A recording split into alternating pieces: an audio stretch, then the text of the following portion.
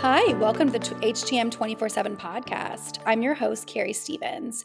For this episode, I'm joined by one of the biggest names in HTM right now, Danielle McGeary, who is AAMI's Vice President of HTM.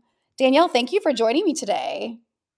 Hi, Keri. Thanks for having me today. I always love coming on your podcast. We love having you, and we had a really good conversation. I think it was a little over a year ago. So I'm just glad to have you back. So And I well, I'm glad you really invited me back.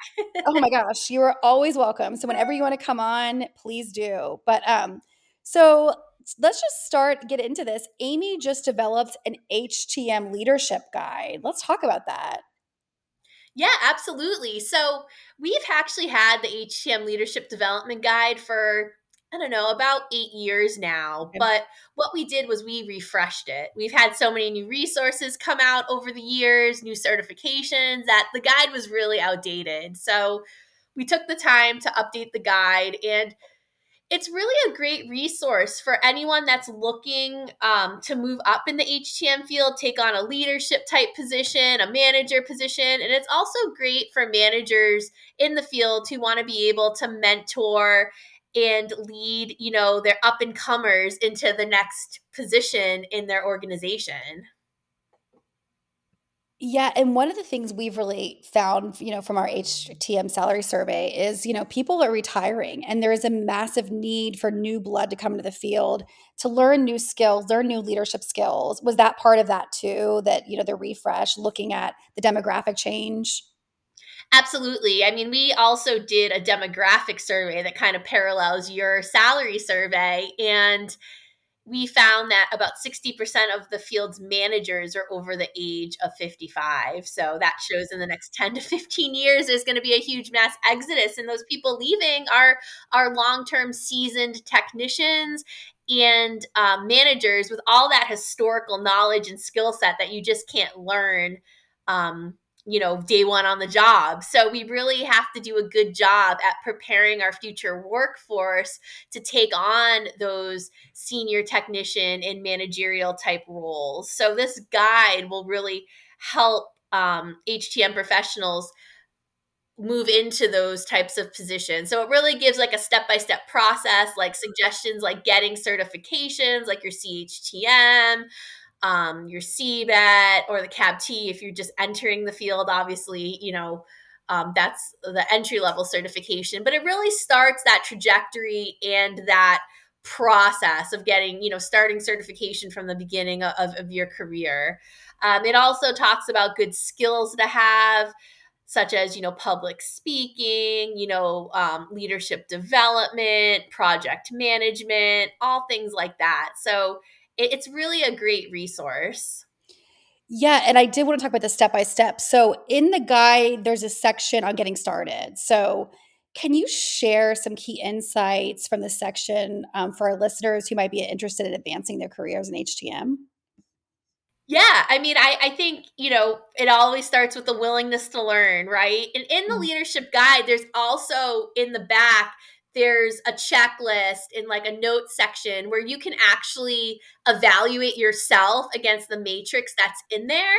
So you can kind of say, okay, I need to really brush up on my project management skills, or maybe difficult conversations and things of that nature. So you can really go through it and kind of rate yourself. I think it's on a 1 to 5 scale, and you can kind of see where you feel you're good at, where you need some development. And it's really a way to really open a conversation with your existing management, because you can say, hey, I need these skills, but I feel like I need help really getting to the level of being able to, feel comfortable having a difficult conversation with an employee. Maybe I need to take a course, or maybe I need some mentoring on that.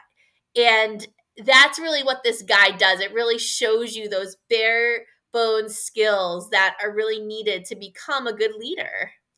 And I think too, especially in this industry, because it's such a tech heavy industry, you know, it's important to really talk about the soft skills because those are necessary to move up. I mean, you can't just be technically proficient. You have to have the soft skills, the emotional, EQ skills.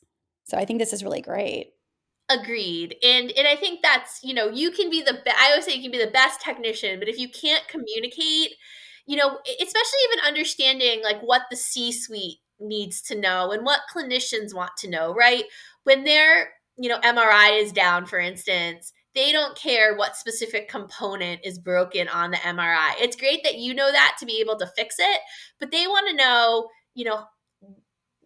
what's wrong with it, how long will it be down, when will we get parts, and how does it affect patient care. Do we need to divert patients, do we need to send them elsewhere, is this going to be down for a week or for a few hours, how do we figure out an emergency plan if we need that to send patients elsewhere. Maybe you're at a place that have multiple MRIs and you'll have to run off of one, but how does that affect patient scheduling, so there's, the clinicians are really thinking about patient care, not that, a part of what particular part of the board is broken inside it or whatnot. So, it's really important, those soft skills and being able to effectively communicate and speak their same language.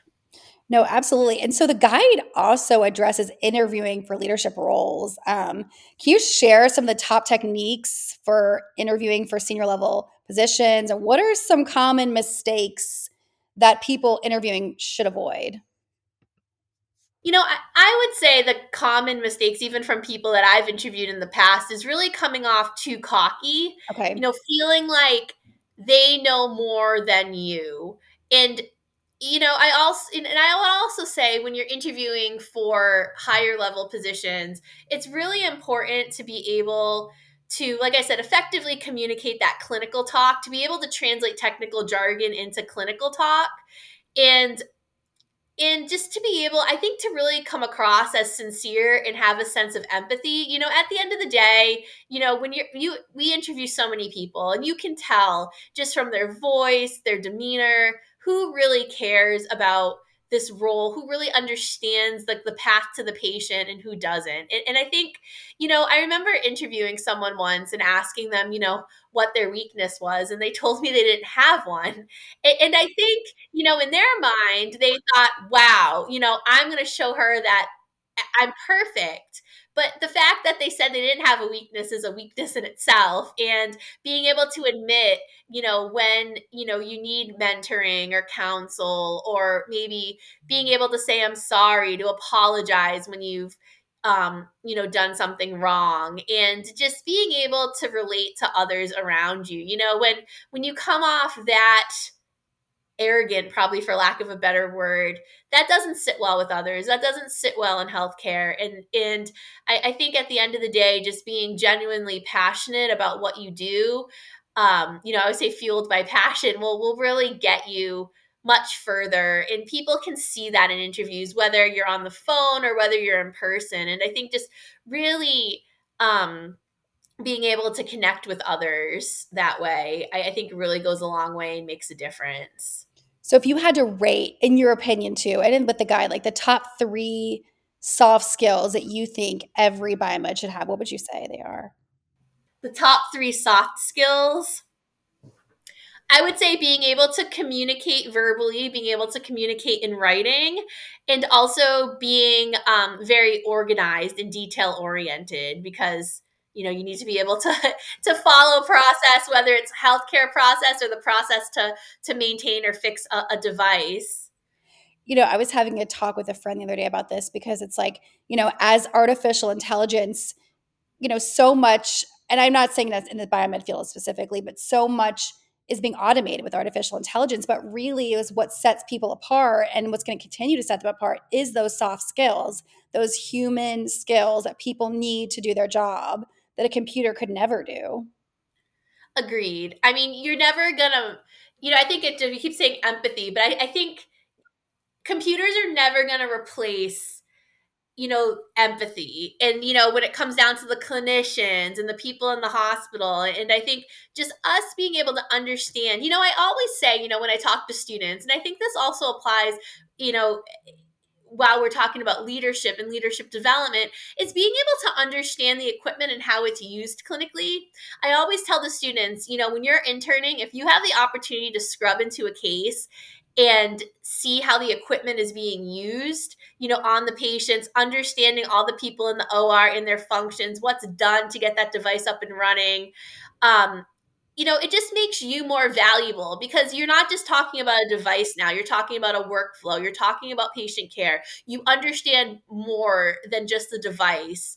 And when you're able to really, connect with the clinicians and really understand their jobs, I think that's really when you become a leader, right? Because now you're not just thinking myoptically in your day-to-day job and just, break fix. You're thinking about the whole continuity of care, how that device affects the patient, the clinician, and the whole HDO in general. So, it's really important if you have the opportunity to learn that and really take the time to see clinically how everything is used.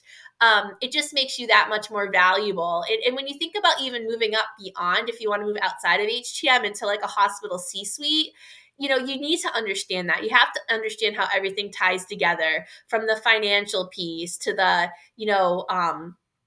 coding, HR, the engineering side. Everything works together harmoniously so hospitals work. And we have a piece in that, but understanding how those other pieces of the puzzle fit together so everything works harmoniously is really important as well. No, that's great. And just for a final question, so this document's free to AAMI members, but can be purchased for the AAMI store for those who are not members of AAMI. But why should people use this resource? How can it help those in the HTM field?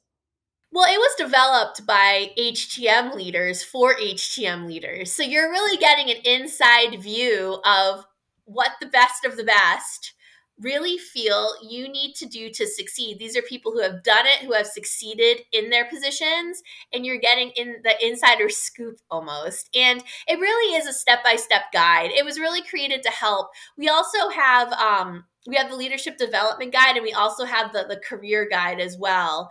The career guide is more focused on those starting out in HTM, understanding what they need to succeed in their career as they are. And the leadership guide takes that career guide to the next level and how to move into that next level position. And I also just want to be clear too that, being a manager and being a leader are two different things. You can be a manager and not a good leader. So this really helps you to lead. And you can be a technician and not have direct reports or be in a manager role and be a leader. So this helps you be a leader. So don't sell yourself short either. And I think it's definitely worth checking out. It definitely makes you sit down and think about where you're at in these key competency areas for being a leader, and you can score yourself. And I think it's just a great exercise for everyone to do and really see, okay, this is where I'm at and this is where I need development. And I think no matter where you are in your career, it never hurts to take a step back, focus on you, work on you, and evaluate where you are and see how you can be better. No, that's great. Thank you so much, Danielle. It's as always, it's such a pleasure to have you here. We love AAMI at 24/7 and we support all your endeavors. So just thank you. Oh, and we appreciate 24/7 too. We love your support of us. Thank you for doing the salary survey. We're so happy to support it year after year. Thank you so much, Danielle. And to our listeners, thank you also. And be sure to visit www.24x7mag.com for more industry news and insights. Thank you. Take care.